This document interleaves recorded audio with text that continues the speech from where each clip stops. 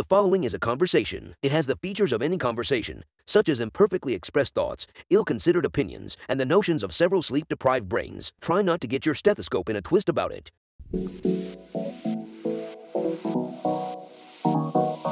Meandering in the margins of medicine, it's the Shortcoat Podcast. Weird news, fresh views, helpful clues, and interviews. By students, for students. Subscribe to our weekly show at theshortcoat.com. Welcome back to the Shortcoat Podcast. It's the show that gives you an inside look at medical school from the students drinking from that fire hose, a production of the University of Iowa Carver College of Medicine. I'm Dave Etler, and I've got good news, Shortcoats, because our plate of podcasters holds heaping portions of delightfully presented medical students, including the zesty M2 Shirayu Shukla. Hello. The buttery smooth M2 Jacob Lamb joins us. Hello. A savory mouthful indeed is M2 Matt Engelken. Howdy. And enjoy a forkful of the honeyed PA2 Ariel Andelon. Hi. You don't want to be the honeyed. Do you guys ever think about how delicious you might be, like if people were to consume you? I mean, does that ever occur to you before? I don't support cannibalism per se. I think that would be a difficult position to take, but I'm once cannibalism or twice neutral. Here and there, but I'm trying to think of what would be like good cuts of meat, because like they talked about it in anatomy, where like the psoas is what you get from tenderloins, but like ours are tiny since we're bipedal. So it's like, what would a different species want to eat off of us that would actually like be good? Thigh meat. Thigh meat. That's fair. by the way, I want to make it clear, I do not advocate cannibalism. Listeners, don't engage in cannibalism. I think it's important for me to come out and say that right now. I don't think you should engage in cannibalism, no matter how delicious your companions in life are. I will say, I was visiting my partner in San Diego over summer, and there was a cannibalism exhibit at the Museum of Us, formerly known as the Museum of Man. And a large part of it was devoted to how like consumption of human stuff is medicinal, or was considered medicinal at one point in time. So like if you put like a skull outside in the heat, it'll grow fungus on it. And that's considered something that's like very helpful for a lot of ailments. I mean, eating that fungus. So it worked for Jonas Salk, right? He's the penicillin guy? No, he was the polio guy. Who's the penicillin guy? I don't remember. We just had a test on this. They but told us it's recently. out. It's gone. It worked for the penicillin guy, Unfortunately, I think that was a melon and not a human skull, but yeah, the same thing. Potato. You never know. You got to try everything. Just throw it at the wall, see what sticks. Anyway, as another generation of pre-meds begins panicking about what activities will look best on a resume, let's ask you guys that have already been through the journey about your opinions on that business. Specifically, like what activities before undergrad have been most helpful in medical school? Like now that you're here. I would say anything that like deals with actual patient interaction would probably be the most helpful. For me, I did my EMT certification like 2 summers before I went to medical school. And while I didn't end up working as an EMT because of COVID, the fact that I was able to at least ride in an ambulance for a couple days and like work in a hospital for a couple days, just dealing with patients and like going through the problem solving aspect of it, I think that taught me more about what like medicine would be like than, I guess, anything like volunteering, for example. You didn't think volunteering was? I mean, volunteering was helpful. And I think that I also volunteered at different places, and the aspect of helping people is great. But as far as how medically relevant it is, I think it depends on what you volunteer for then, rather than just doing it for the paper, I guess. Yeah, kind of going off of what you said, I think probably the best thing I did in undergrad is I was a tutor for 3 years, and kind of similar to what Shirayu said, it wasn't, patient interaction, but it was people interaction. So you could see like what actually helps when like they're nervous or stressed or whatever. Because like I mean, now that I have a little bit more experience in the medical field, it's like people can come in with issues, but fixing those issues is not necessarily always why they come in. It's about like making sure that they feel comfortable, making sure they know what's going on. It's not just like in tutoring answering their homework questions. It's like making sure that, oh, like I know one year one of the classes had 3 different math teachers because like some weird stuff happened. So even if they didn't come in for math, you'd still want to be like, so how's math going? Like, are you stressed about that? Is that like worrying you? And a lot of times they'd be like, yeah, like that's a huge thing on my plate. I'm not here for math, but like I still want to talk about it. And so little things like that I think have been really helpful in the first little bit of patient interaction I've gotten. Sounds like you're talking about reading people, learning how to read people. Yeah. And I think also like Matt was saying, like knowing what is important to people and what kind of their goals are or whatever. I was in an organization in undergrad for kind of like HIV counseling and testing. And that was where I was first exposed to like the concept of motivational interviewing, which is something we learn a lot about in med school or PA school. And yeah, so I think like getting that experience with people and kind of knowing how to like figure out what they care about basically in a more structured way was helpful, or one of the most helpful things I did coming in. Yeah, I kind of agree with like all you guys. Like, it's not really necessarily about like how relevant to medical school it is. Like, I think most of my activities I don't really use like the content itself, but just like it teaches you skills of like how to be a leader, how to talk to people like a normal person, how to be on time, like responsible, manage. It's like it's all about the skills and what you gain out of the activities, not necessarily the activity itself. My sophomore year of college, for one of our finals, we had to write a engineering paper about like something that failed, why it failed in like an engineering way, and kind of like the fallout from it.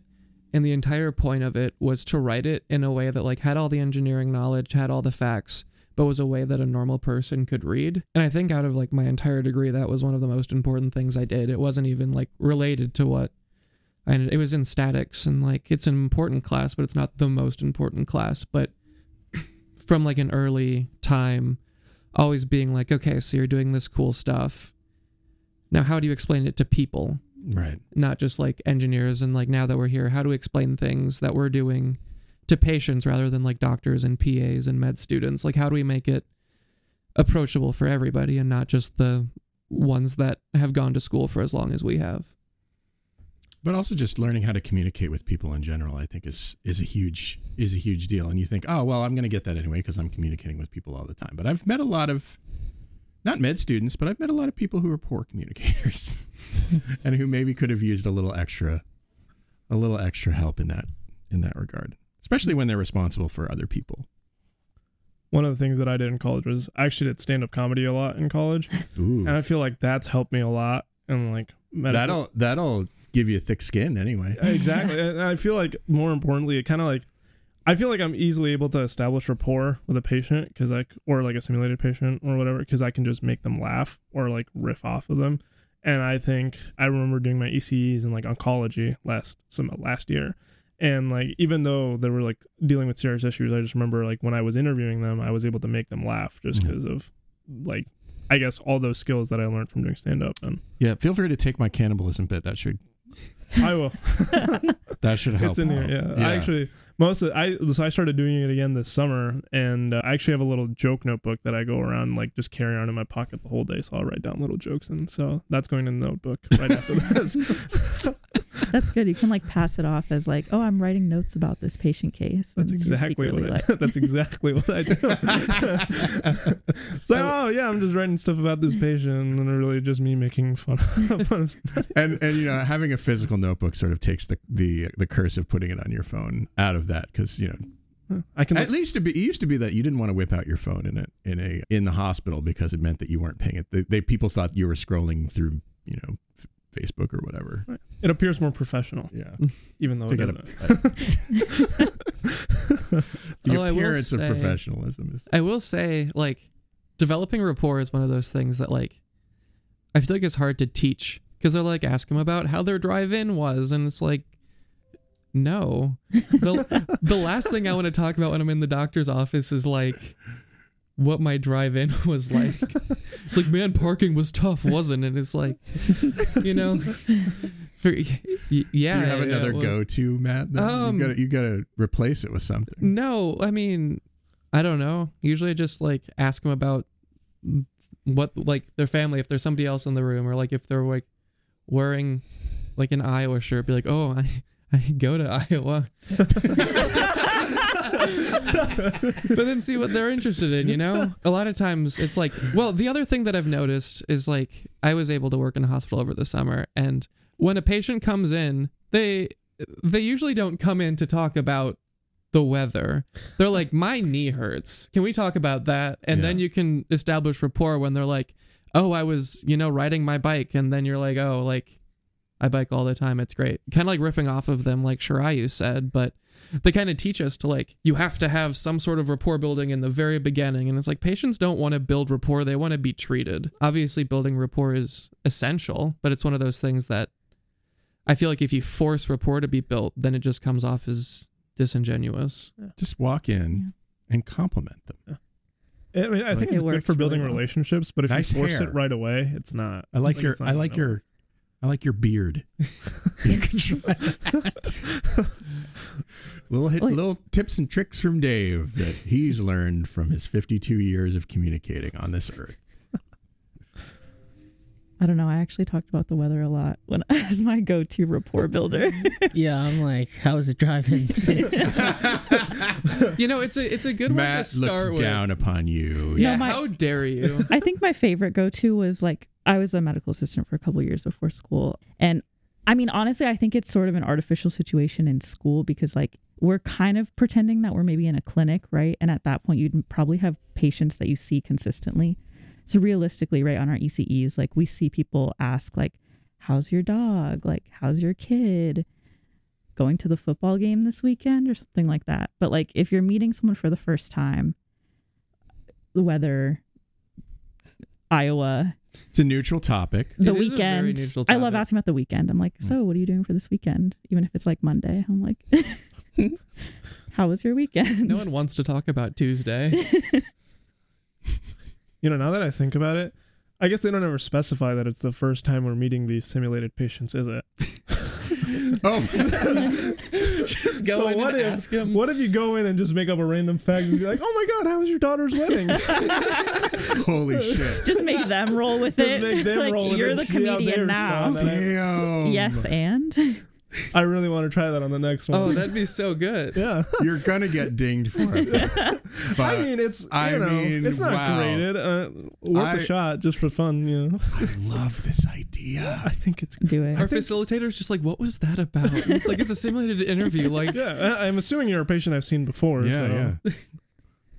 They're not grading the quality of a report, just that we tried to do it. I made a story. You could just say, hey, I go to Iowa, and that would be fine. Sorry, Matt. Sorry. I see you're at UIHC. I go there. That's what my coach says. We're there right now. You're from Iowa? That's where I live too. Oh. Yeah, I think I'm trying that. Next simulated patient, just walking in. Pretend like I know them. We've been friends for years. Yeah. I mean, you know their name before you walk in, so like, just go. I ran into your ex-girlfriend the other day. She's looking pretty good. Oh God. Well, I mean, there's also getting back to was derailed. Getting back for a moment, there are all these stats that you have to sort of count as being valuable before you get to medical school. And I know, like, for instance, PAs have to do a ton of clinical experiences and things like that. There's a specific number of hours, I think, for PAs that isn't that the case? That it's like 500 or 1,000, isn't it? It's a zillion. Most places average about 1,000. Some will take 500. I want to say Iowa doesn't have an exact amount they require, and some programs are like that, but it's generally accepted that they want at least 6 months to a year of full-time work. I see a lot of questions online from people who are like, do I have enough hours? And there doesn't seem to be a great answer for that because it's different for every institution, and lots of places don't really give you a number to hit or anything like that. I think that's a pretty subjective question to ask, though. Yeah, that's what always strikes me about this question is like, well, what'd you get out of it? I guess is you kind of keep going until you're just like, I'm not getting anything out of this anymore. Right. Or my questions have been answered. Yeah. Kind of stuff. I think it's an indication of like the box checking thing that we always like to discourage people from doing. Like how many hours do I need? I think it's really the most important thing for like all of like the application stuff is just like, can you talk about it? Like, how did it change you? How is it important to you? Like, just find those activities that like you really enjoy doing and just continue them like long term, I'd say. My favorite stat that I think some people feel like they have to have is the number of publications that they have as an undergrad, which cracks me up every time because that's not a common thing at all. It's not, but then when you look, like I actually applied MD PhD at a lot of schools, and when you look at it, they like give the number that they've had from undergraduate work. So like our MD PhD students came in with an average of like, I don't know, 2 that they either published during undergrad or undergrad research that was published after the fact. So it is kind of weird. And I know a lot of times, like in my research lab, it was like, we can get you on this paper. And like, I got 0 papers out of it, but it was a lot of talking about papers. It wasn't like, what research are you doing isn't important. It was just like, can we get it? Like, can we get tangible knowledge that you actually did something important? It's important though. I mean, I don't know. Maddie Walleen commented on this particular question in our co-host group, and she's like, I'm just getting a paper now, and she's an MD PhD student. I don't know. I think research is this thing you see as like something that's supposed to get you papers, and maybe it does, but I also feel like it opens a lot of doors and kind of gives you more opportunities than people think. For like me in college, I did not like doing research. I'm not a type of person who can just sit at a bench and like wait for like stuff to appear. So my mentor asked me what I wanted to do, and I was like, well, do you have any like things that are creative that I could do? So my research, like what I did for research was I actually made a documentary about people who had Parkinson's disease. And that was like my contribution to research. I feel like there's ways you can like be a part of the field and then do things you actually like that can connect it back, but it doesn't always have to be just writing a paper. I like that. I think it's less common for undergrads to have a paper, and I like the idea that you can do more than just, use it as more than one thing. Basically. Yeah, use it as like an opportunity, not like don't use it as like a solidified path. Right. Also probably depends on like the institution. Like if you want to go to more research heavy schools like Stanford or you want to go to MSTP, it might help a little bit more, but like I don't think anyone should like and also expect to get a paper necessarily, and also like you said before, like I think you should do research because you enjoy it, not just because I want a paper for my resume. This is what we keep saying on this show. Do stuff because you want to do it. Do stuff because you can see the value in it. But don't do it necessarily to just satisfy some arbitrary number that may or may not actually exist. Yeah. Kind of going off of that, I think one thing that's really important for medical school, and you can correct me if I'm wrong, Ariel, PA school applications is volunteering. And specifically, I know that they ask for the number of volunteer hours you have. So that's definitely one of those counting stats that like matters. But even in that, I feel like there's a lot of different volunteering experiences that all have their own like kind of flavor. I know one of my volunteer experiences was dominated by just like restocking cabinets and folding bed sheets. And I felt like that ended up being pretty useless for like what I'm actually doing as a med student, what I hope to be doing as a doctor. But then I had another experience where I just worked at my hometown hospital in admissions, and I took patients to like x-ray or for like the same day surgery suites, those kind of things. So I got to talk to every patient for like a minute or so. Be like, so how you doing? Like, how are you feeling? I'm from Iowa. XYZ. I'm from Iowa.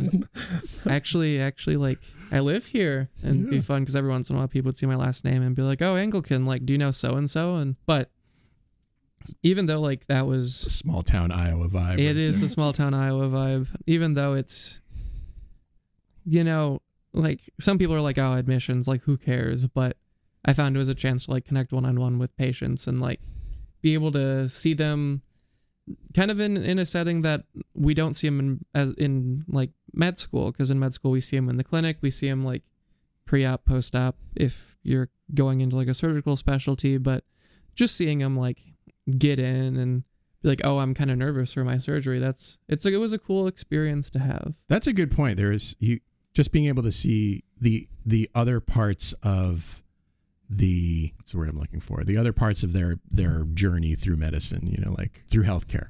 That seems like a pretty useful thing to be able to experience. It gives you a perspective on what they're going through.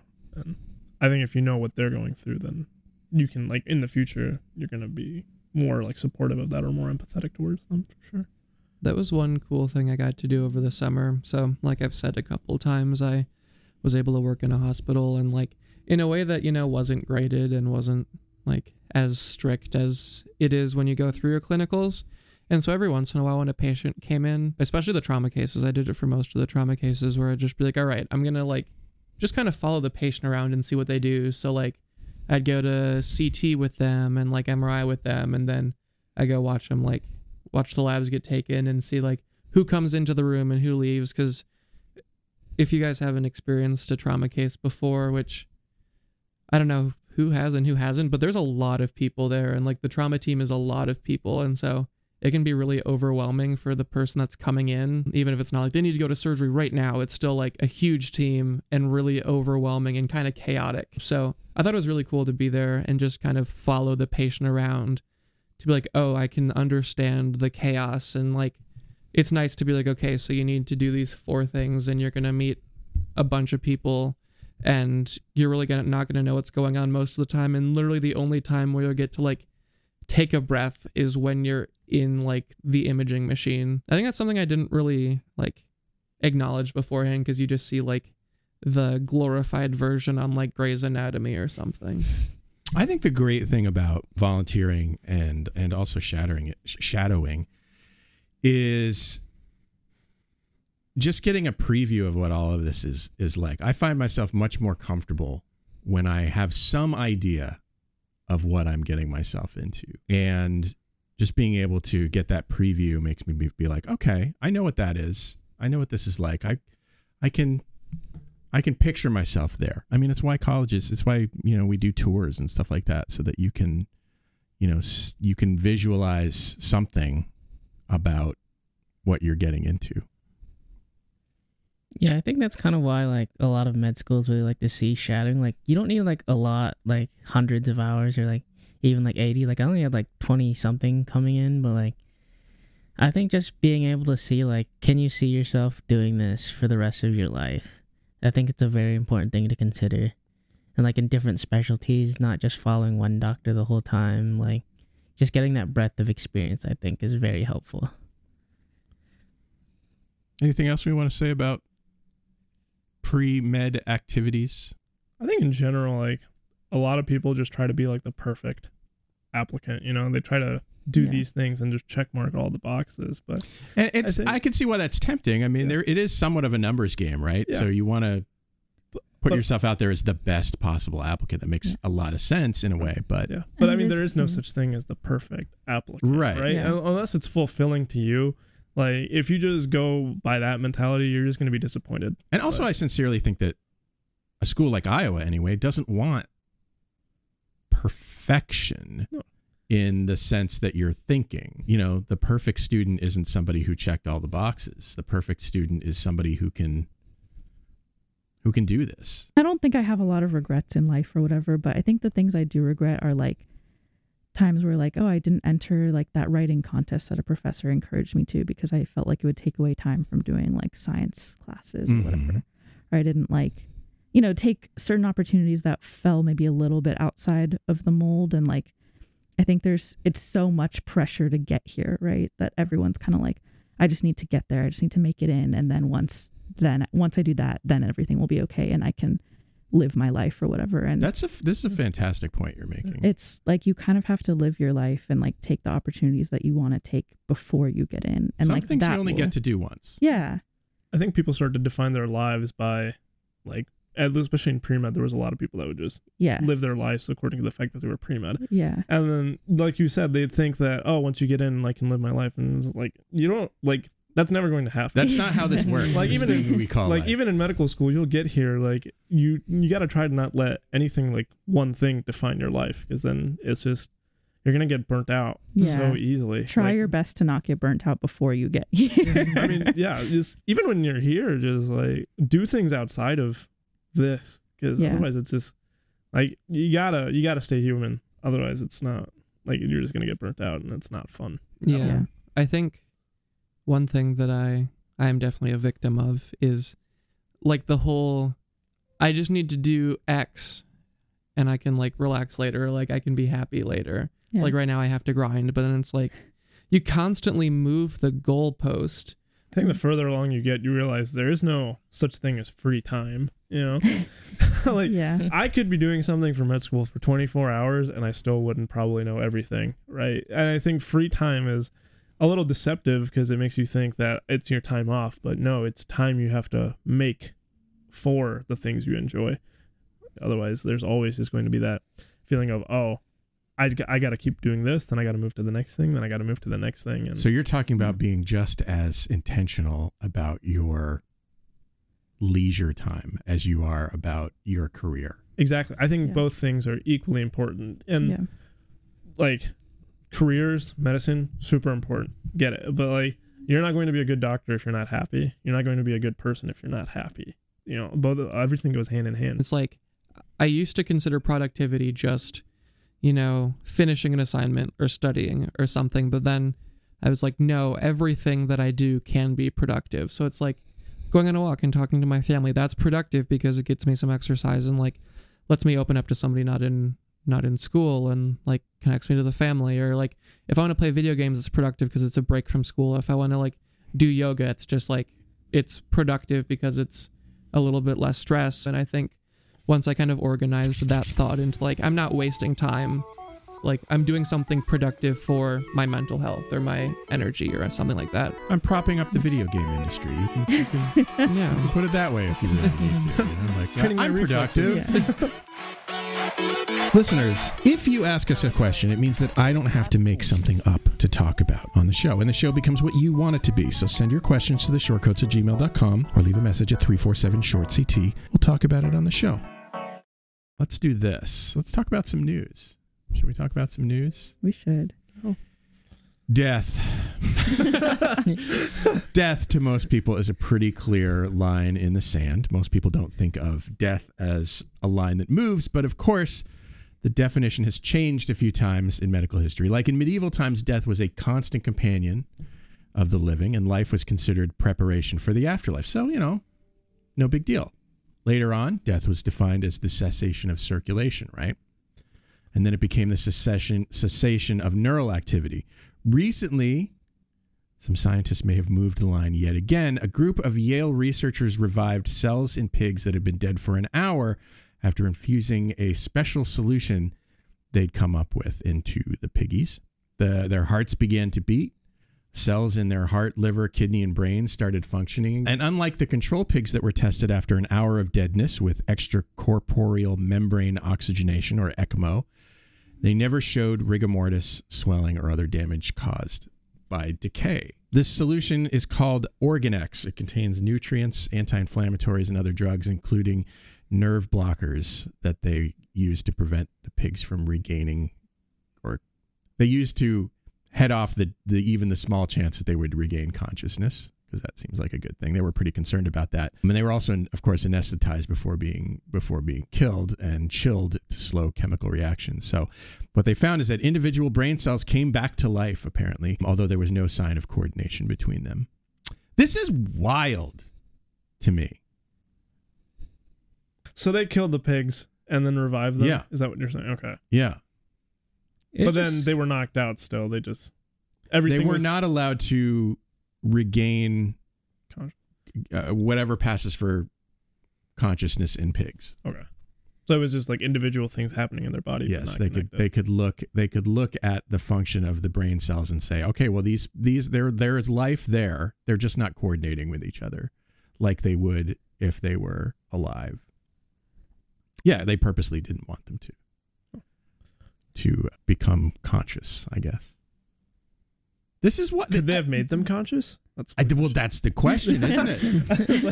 That's the question. Like, how do you? They were like, they didn't want to regain consciousness. I'm like, why? Because it would be kind of cruel. Maybe I feel like that would be an ethical issue. Well, killing pigs is an ethical issue on itself. Yeah, if you're killing someone or if you're killing a pig just to like bring like some cells back to life, how is? I mean, I'm not saying. Well, the purpose is the purpose of this research is in the name of the solution, OrganX. This is, according to the researchers, this is for the purposes of figuring out how to maintain cellular life so that transplantation can be more easily done. Yeah. So maybe there's a clue there as to why they didn't want them to regain consciousness. On the other hand, if you can figure out whether you can bring people back to life, so okay, interesting. So right now it's more of like how can we keep like organ donations good for longer rather than like unless Matt, it's a post-rationalization. Yeah. Nothing better than giving another resource to like the ultra rich to first you're gonna have like the designer babies and next they're never gonna die. One creepy finding, the OrganX pigs jerked their heads when the researchers injected iodine contrast solution. They don't know why. And there was no brain involvement in this. No. I guess the control pigs did not do this. Yeah, the New York Times article I read made sure to point out that kind of creepy little fact there. So yeah, the next step is to see if the pig's organs function properly, which would be the most obvious benefit. Yeah, like there's just so many things that like it's so far away. Like this kind of makes it seem like it's not that far away though. But it's like it's only in pigs. First of all, like it's only like cells, like, and also like, is it safe? Like there's so many. Yeah, could be like a pet cemetery kind of situation. Yeah. I mean, they could come back with a demon inside them. That's why they didn't want them to regain consciousness. Yeah, they were like, they want a Cujo situation. Yeah, exactly. Well, I mean, if they regain consciousness, then we all know the New York Times headline would have been Yale researchers create zombie pigs, and that's not as good of a headline. I mean, maybe it's going to get more clicks. Yeah. Are there some like funguses that can like take control of insects' brains? Oh, I saw that. That's terrifying. Yeah. Can you imagine if that ever like became like a human thing?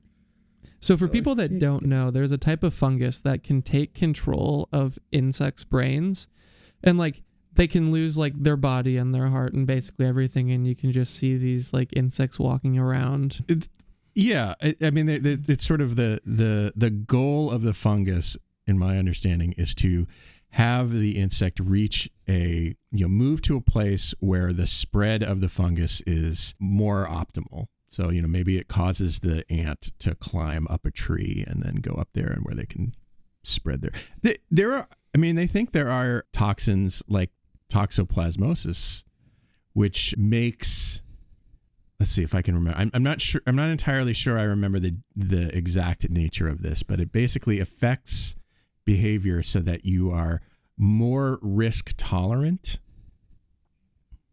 so that you take more risks, I guess, and that somehow helps the bacteria in its life cycle. I don't know. I hate bacteria. I don't know. Like bacteria, fungus, like the more that I learn about it, just the more terrified I am of everything. Bacteria are good, man. Some of them are. kind of afraid to touch those plates we're working with. I know there's gonna be one. You breathe really shallow when you're in the lab. There's gonna be one my mask later. away just in case something got. It's like, yeah, you're gonna be working with bacteria that, like, every single person is gonna be working with bacteria that causes sepsis, and I'm like, I don't want sepsis. It's like, can we just simulate this online? When they said in lecture, everyone in healthcare is at high risk for like catching tuberculosis, I was like, Sweet. oh, Like, this is hey. one thing that undergrad didn't prepare me for. Yeah, I think it's scary, the like organ X situation.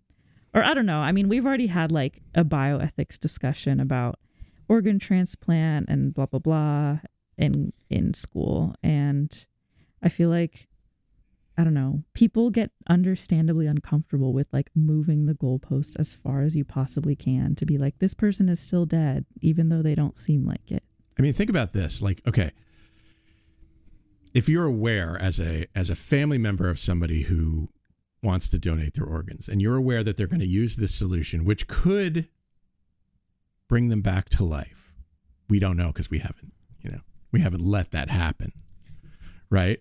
Yeah. I mean, even if it's hogwash, right? You as the family member of that patient could have concerns, like A, are they going to come back to life and be a Pet Cemetery kind of situation, or are they going to be conscious and then we'll take out their organs and then, they'll be dead again? Like I could see a few kind of unintended consequences socially.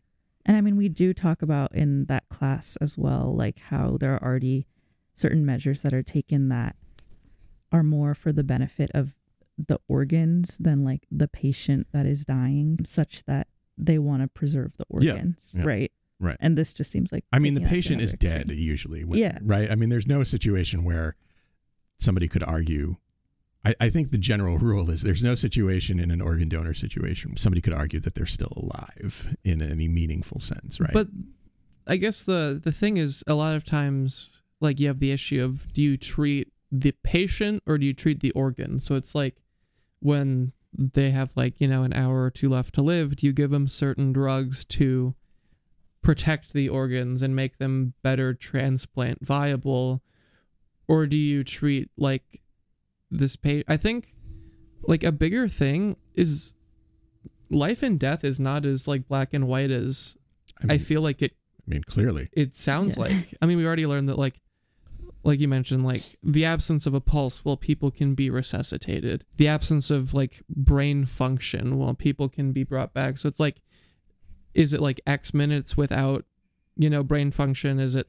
But then by that point, it's like, what's going to happen if they get revived? Will they like be comatose, which I think some people can argue if comatose patients are like, I think everyone can agree that they're alive, but to what extent I think is arguable. And like, if you want to be an organ donor, then and like a personal level, like, would you like to be pseudo alive and risk your organs not having a second life? So there's a lot of really interesting things. And I feel like the idea of being brought back to life, but to what extent, is definitely going to cloud that conversation even more. Listeners, if you ask us a question, it means that I don't have to make something up to talk about on the show, and the show becomes what you want it to be. So send your questions to theshortcoats@gmail.com or leave a message at 347-SHORT-CT. We'll talk about it on the show. I think we can all agree that death is usually and still currently pretty bad news. But there are lots of kinds of bad news, some obvious, others less so. And doctors have to deliver that news, not just empathetically, but in a way that their patients can hear and understand.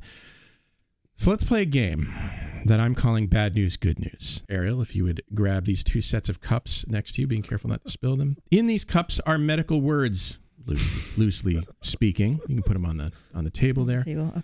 The first two cups, A and B, contain words that represent diseases. And the second two cups are full of words that represent breakthrough treatments for the condition. Working in pairs, the task for the doctor is to deliver the bad news to the patient. Patients, you'll ask the doctor questions about the bad news, things that you think patients might ask them about this condition. And finally, doctors, you'll give them the good news, which is that you can treat them using the treatment. Are we ready? I think we're ready, Dave. Sure. All right, Matt, you're the doctor first. Ariel, Okay. you're the patient. Why don't you go ahead and just select from A and B. Don't share them. Okay. Ready? Yes. Begin. Hi, Ariel. How are you today? Hi. How do you know my name? Because I read it on the board outside. Okay. Hi, Dr. My name's Matt. Okay. Hi, Matt. How was your drive in today? It was fine. I'm from Iowa, so I'm from Iowa too. wow, that's really Look cool. at that. Look at all that rapport. So you came in earlier. You guys are practically related now. You've got such rapport. I know everything about her at this point. Yeah. I All even the know important things, yeah. only the important things. I also know that you have a disease.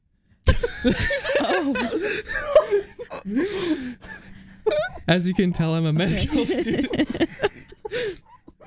All right, so I understand that you came in because you were concerned about something. We have a little bit of bad news. We figured out what was going on. Is my cat possessing me with toxoplasmosis? I wish, but no. Forgot to ask about your cat. How are they? Good. I think she's on her last legs of life, though, so maybe not so good. Not so good. Well, as long as the legs of life are 4 legs, then I guess it's not all that bad. They say cats have 9 lives. It's a weird rapport. Unfortunately, weird maybe I rapport don't.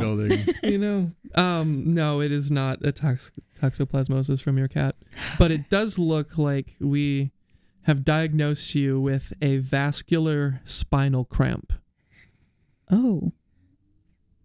So that's why my back hurts all the time? We think so, yes. Okay. Does that mean I'm going to bleed or something? Vascular is like, what does that mean? Vascular is a blood thing, but the thing is it's just cramping. It's not bleeding. So sometimes there's muscles that surround your blood vessels, and the ones specifically in your spine, they'll tense up and cramp, kind of like a calf cramp or a foot cramp. It's like that, and so it's actually interesting, obviously in a sad way.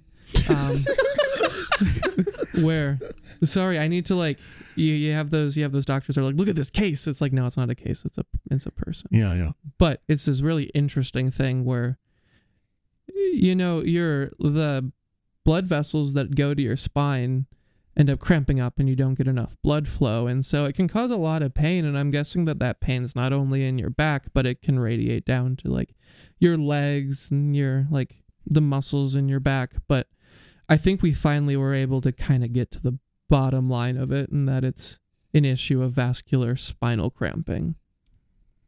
What does this mean for my life? Am I going to die? I don't think so. Obviously, only time will tell. I'm sure one day you'll die. I think the biggest thing is if you haven't started experiencing it yet, you'll get some pain. You might get a little bit of you might lose some sensitivity in certain areas. So if you notice yourself going numb or anything, that's definitely a concern. Go to the ER and be like, yeah, I have vascular spinal cramp. So I know that these symptoms are kind of weird, but I do have a diagnosis for it. But I don't think it's going to be deadly. I hope it's not deadly, but unfortunately, I'm not sure how we can treat it. Yes, you are. You have a breakthrough treatment. I've just been told that we have a breakthrough treatment. Is it? And now you choose from C and D. My favorite part about that was every time he said vascular spinal cramp, you looked at the paper right before it. I'm practicing for being a doctor when they have to look no matter what.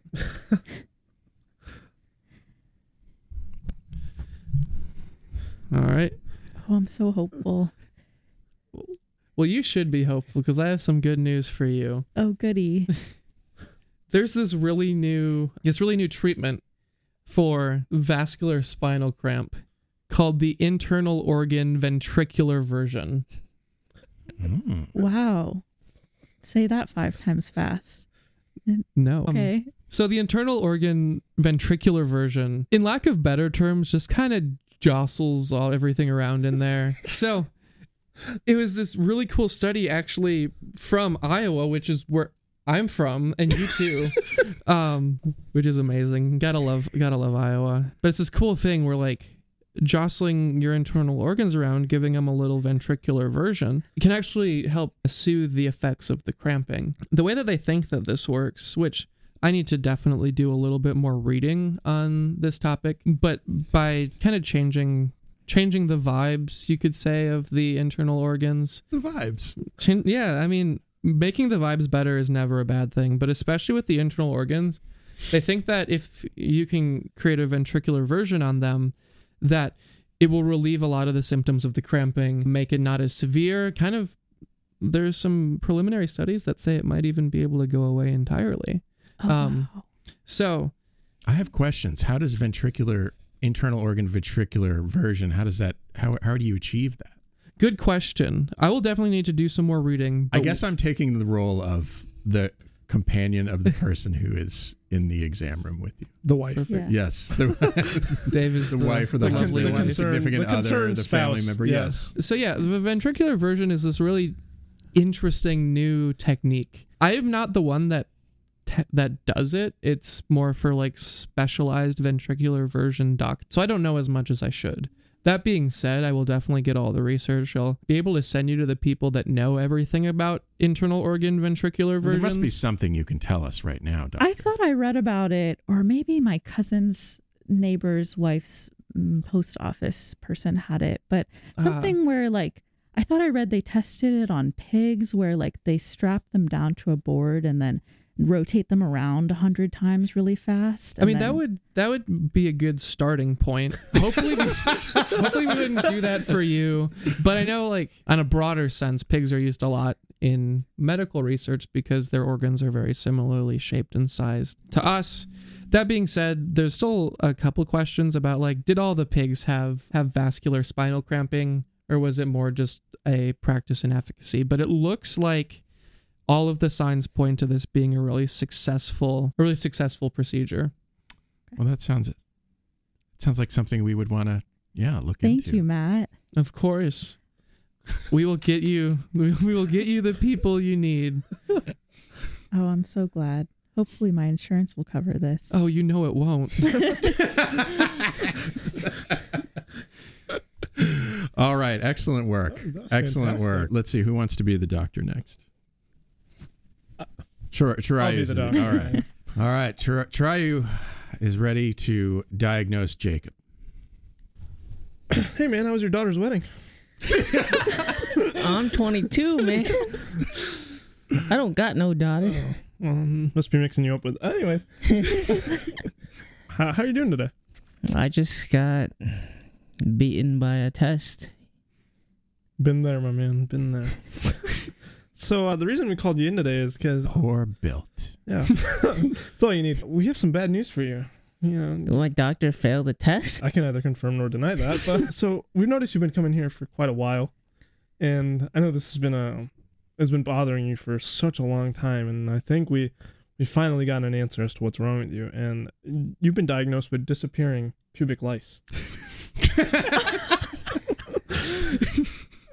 Is that why it's always itchy down there? Yes, but that's why the itching is coming and going, and that's the issue that we need to get to the heart of right here. Is I don't know if you've noticed this, but there'll be times when it's really bad, like really itchy. Maybe that's why you failed the exam today. Was it just itching really bad for you? Maybe, honest.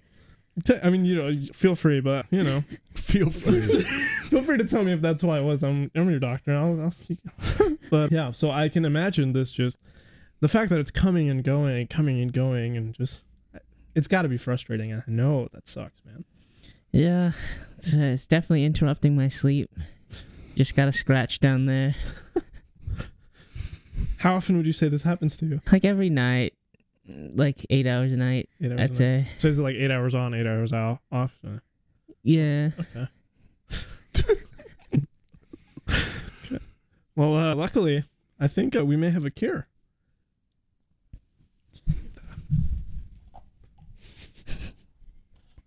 Cure, you say, doctor? A cure. Oh. So the cure for this is a procedure known as foramen emesis. Have you ever heard of that? What? Foramen emesis. Foramen emesis? Yeah. Is that how you pronounce it? Am I pronouncing it wrong? Yes, you pronounced both words Foramen wrong. emesis. It's fine. It's fine if you want to pronounce it. It was for the bit, I promise. Foramen emesis. Foramen emesis. I think it's pronounced Foramen. Foramen. yes. Foramen. Foramen emesis is how you pronounce it. So have you heard of that? Isn't like the foramen in the skull? Yeah, so there's, do you know what emesis emesis is?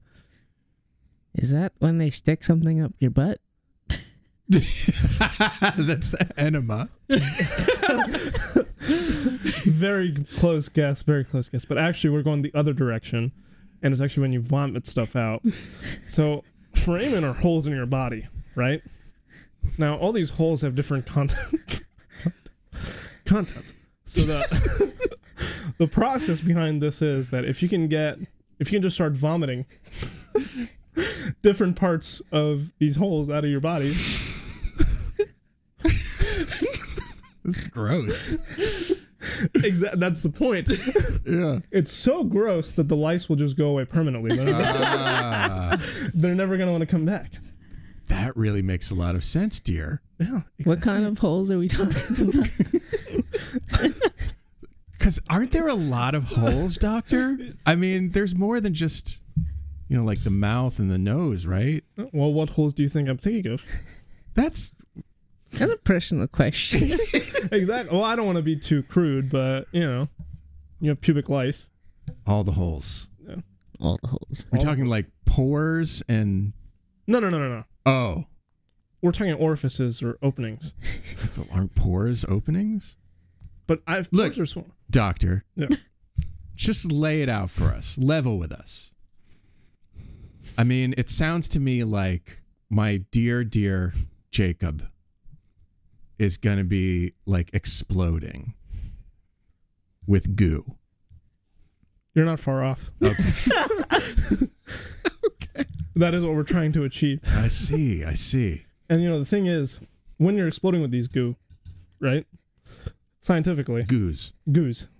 Out of everywhere. Out of every hole in your body, there's all this stuff coming out, right? It's acidic. Guess what acid does? It kills stuff. Kills lice. There you go. Oh. Do you see what we're going for here? Sounds like we should explore this option, dear. Maybe, but is there anything that makes you vomit? Like a lot? Like Cardi B rap songs or, something? Disappearing pubic lice. I don't remember. Nothing in your life that just grosses you out. I'm pretty strong-willed. Would you want to take the exam you took again this morning? Ugh. There we go. There's the first thought. So maybe just think about that over and over again until, stuff starts coming out. There you go. Well done, gentlemen. Well done. Good and bad news delivered. All right, let's try this. Jacob, you are the doctor, and let's have Matt be the patient. Good afternoon, Mr. Anglican, or what do you prefer to be called? Matt's fine.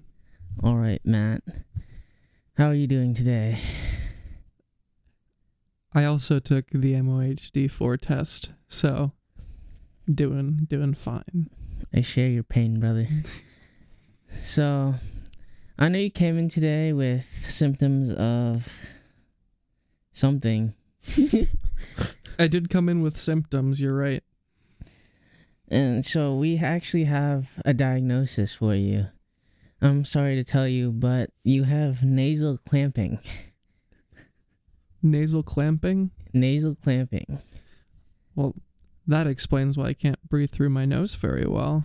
I know, it's just like your nasal muscles, they just start clamping shut, and it just prevents you from breathing, so... Interesting. I always thought it was the clothespin I used, but I guess not. I don't know about the efficacy of... Do clothespin really close the nose? I've been reading some scientific studies, and we have mixed results.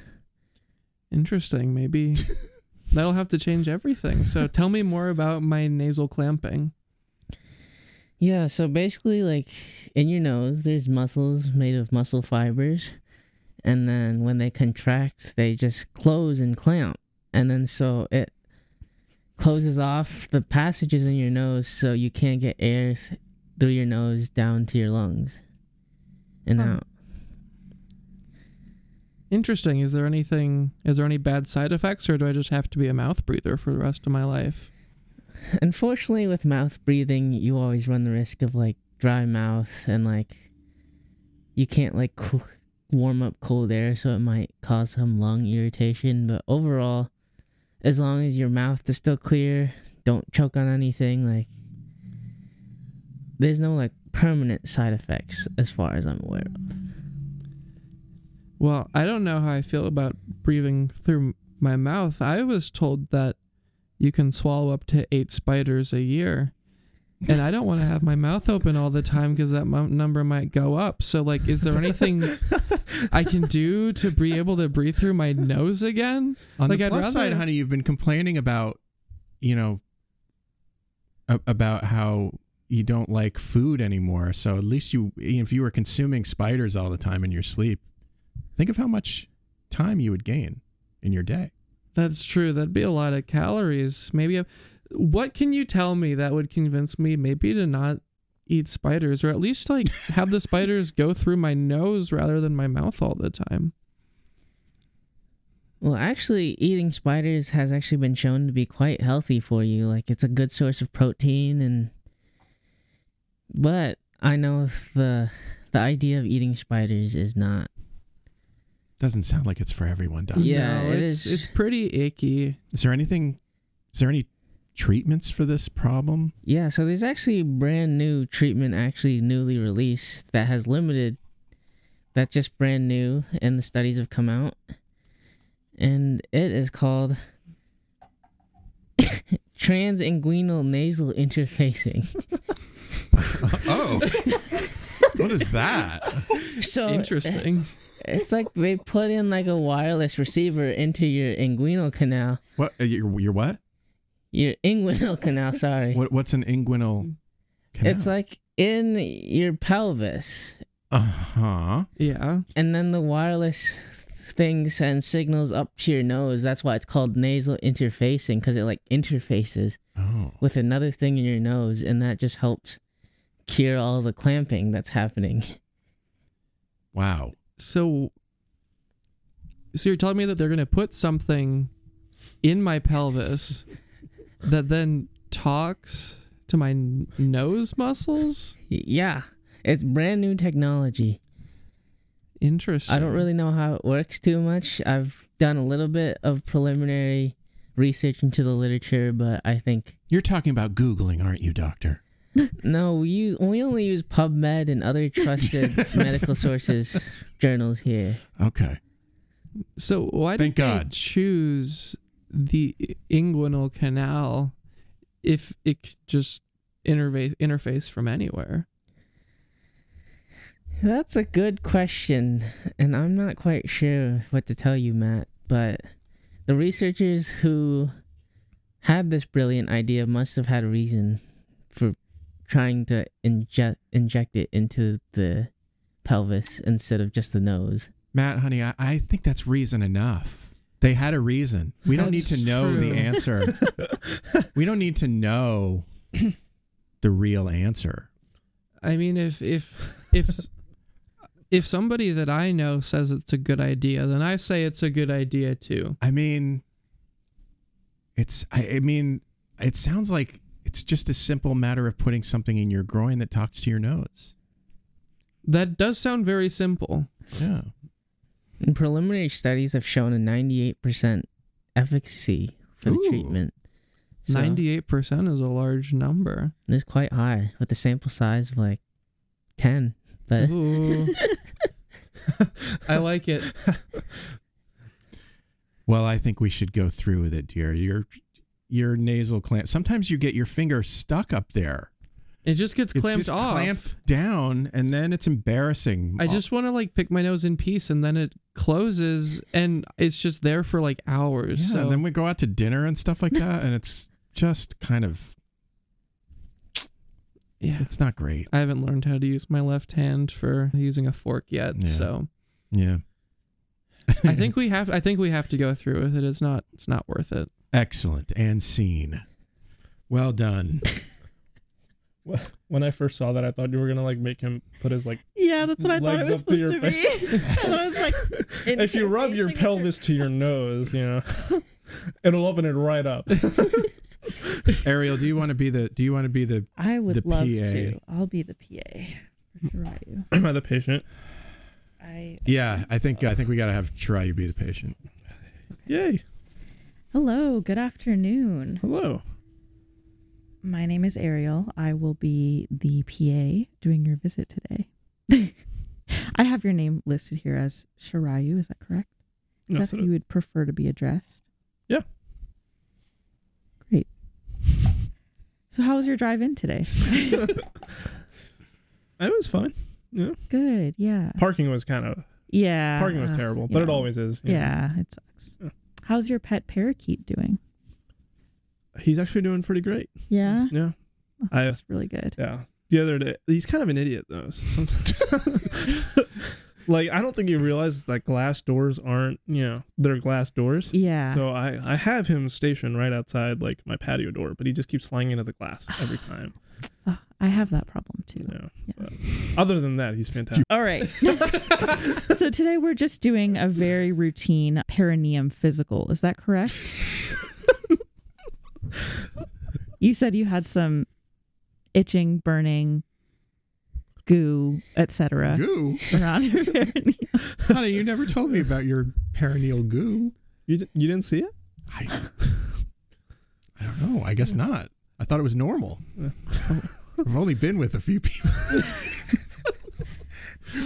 All right. And there's goo. Oh. There's a lot of it. Dave, who's accompanying you today, can be next. We'll see when we can fit you in for a perineum physical. You're right. I'm sorry. I'll be quiet over here. No, it's okay. It's just, we can do some education about that in a bit. But so I'll just ask you to, put on this gown that my medical assistant has nicely laid out here, and then just kind of turn around, just nicely kind of take a relaxing rest on the exam table, and we'll just take a look at your perineum and see what's going on. Well, is this where I have to put my feet on those little hook things, like on the table? No. Oh, okay. No. Yeah, you just stand there and we examine your perineum. And it seems what is my perineum? That's a good point, because I don't think many patients know. I was thinking she was talking about the goo that came out of your face, but yeah, there's a goo coming out of everywhere. So Oh no, another goo out of everywhere situation. Yeah, okay, yeah. So your perineum is around your anal region. Now I remember. Okay. Now I remember that goo. Anyway. Sorry. So it seems like I'm trying this new thing. It's called foramen emesis. Oh, okay. That's maybe contributing to it. But it seems like there might be some kind of genetic, abnormality you have here, and that's contributing to the goo, itching, burning. Yeah. My dad told me about that once. And I think it just runs in the disappearing family. lice. Yeah. Okay. Yeah. Okay. So we actually do have a treatment for this genetic abnormality that can kind of help resolve some of those symptoms. Oh, thank God, because the laundry bill is just out of control. Yeah. That makes sense. And the amount of disinfecting wipes we've gone through, just ridiculous. It's prohibitively expensive. Yeah. Keeping Clorox in business. Well, what's the treatment? Yeah. PA. So let's talk about the treatment. PA Ariel. The treatment is outpatient testing. That's the treatment? So basically what we're going to do is we're just going to basically have you keep coming in, every 3 months.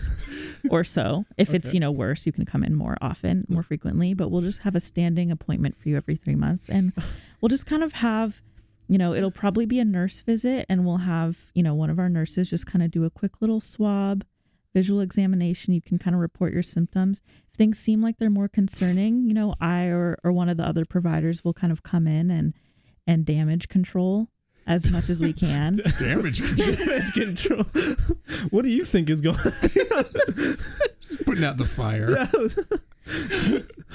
But, otherwise we'll just kind of we'll just monitor, the situation, the levels of everything. May do a culture of some of the goo if we feel like that's, necessary. Is it ever going to go away? I think it doesn't seem like this is something that will resolve due to the underlying genetic causes for it, or at least genetic contribution for it. So, unfortunately, this is kind of something that just you may have to accept. And, Dave may also have to accept that it's a part of your shared life. But plenty of patients live very happy, long, healthy, fulfilled lives with perineum physical symptoms.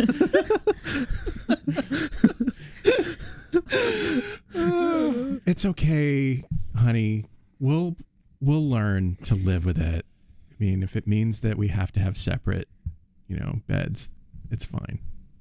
It's fine. I love you. I love you as you are. Goo and all. That's beautiful. Yeah. So are there any questions or concerns you have for me before I take my leave and wash my hands 3 times? No, I think you were very thorough and clearly knew what you were talking about. So, thank you. Yeah, I am a professional. Excellent. I think you've all done very, very well. I think that was the most clearly an actual thing that would happen. Not in this, but what are you going to do to treat this doctor or PA? Well, we're going to have you come in every 3 months and we're going to do nothing for you other than give you a bill. Good luck. What's the treatment? Outpatient testing. We're excited because we need a new boat. Well, very good. That's our show. You, Ariel, Jacob, thanks for being on the show with me today. Thanks for having us. Thanks for having us. Thank you for having us. And what kind of cranial rectal inversion would I be if I didn't thank you, Shortcoats, for making us a part of your week? If you're new here and you like what you heard today, follow the show wherever fine podcasts are available, like Spotify, Apple Podcasts, Google Podcasts, YouTube. Thank you to my co-producer, Matt Engelken, and to this week's editors, Katie Hyam-Kessler and Angela Mahoney. The show is made possible by a generous donation by Carver College of Medicine student government and ongoing support from the Writing and Humanities program. Our music is by Dr. Vox and Catmosphere. I'm Dave Etler saying, don't let the bastards get you down. Talk to you in 1 week.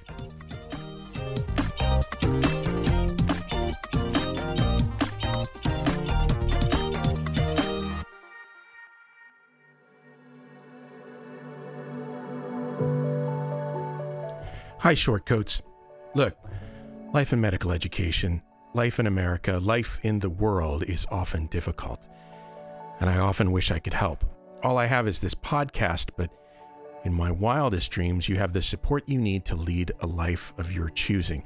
You deserve to be happy, healthy, and successful in whatever ways you define those words. So if you need support because you've experienced racism, discrimination, harassment, mental health crises, I want you to be able to get the help that you need. And so I'm going to put some links in the show notes to some resources that you can use. But the bottom line is that for what it's worth, I see you. I know you're out there. I wish I could do more. Maybe I can in ways that I don't understand yet or know about. But I see you, and I'm glad you're here, and other people are too.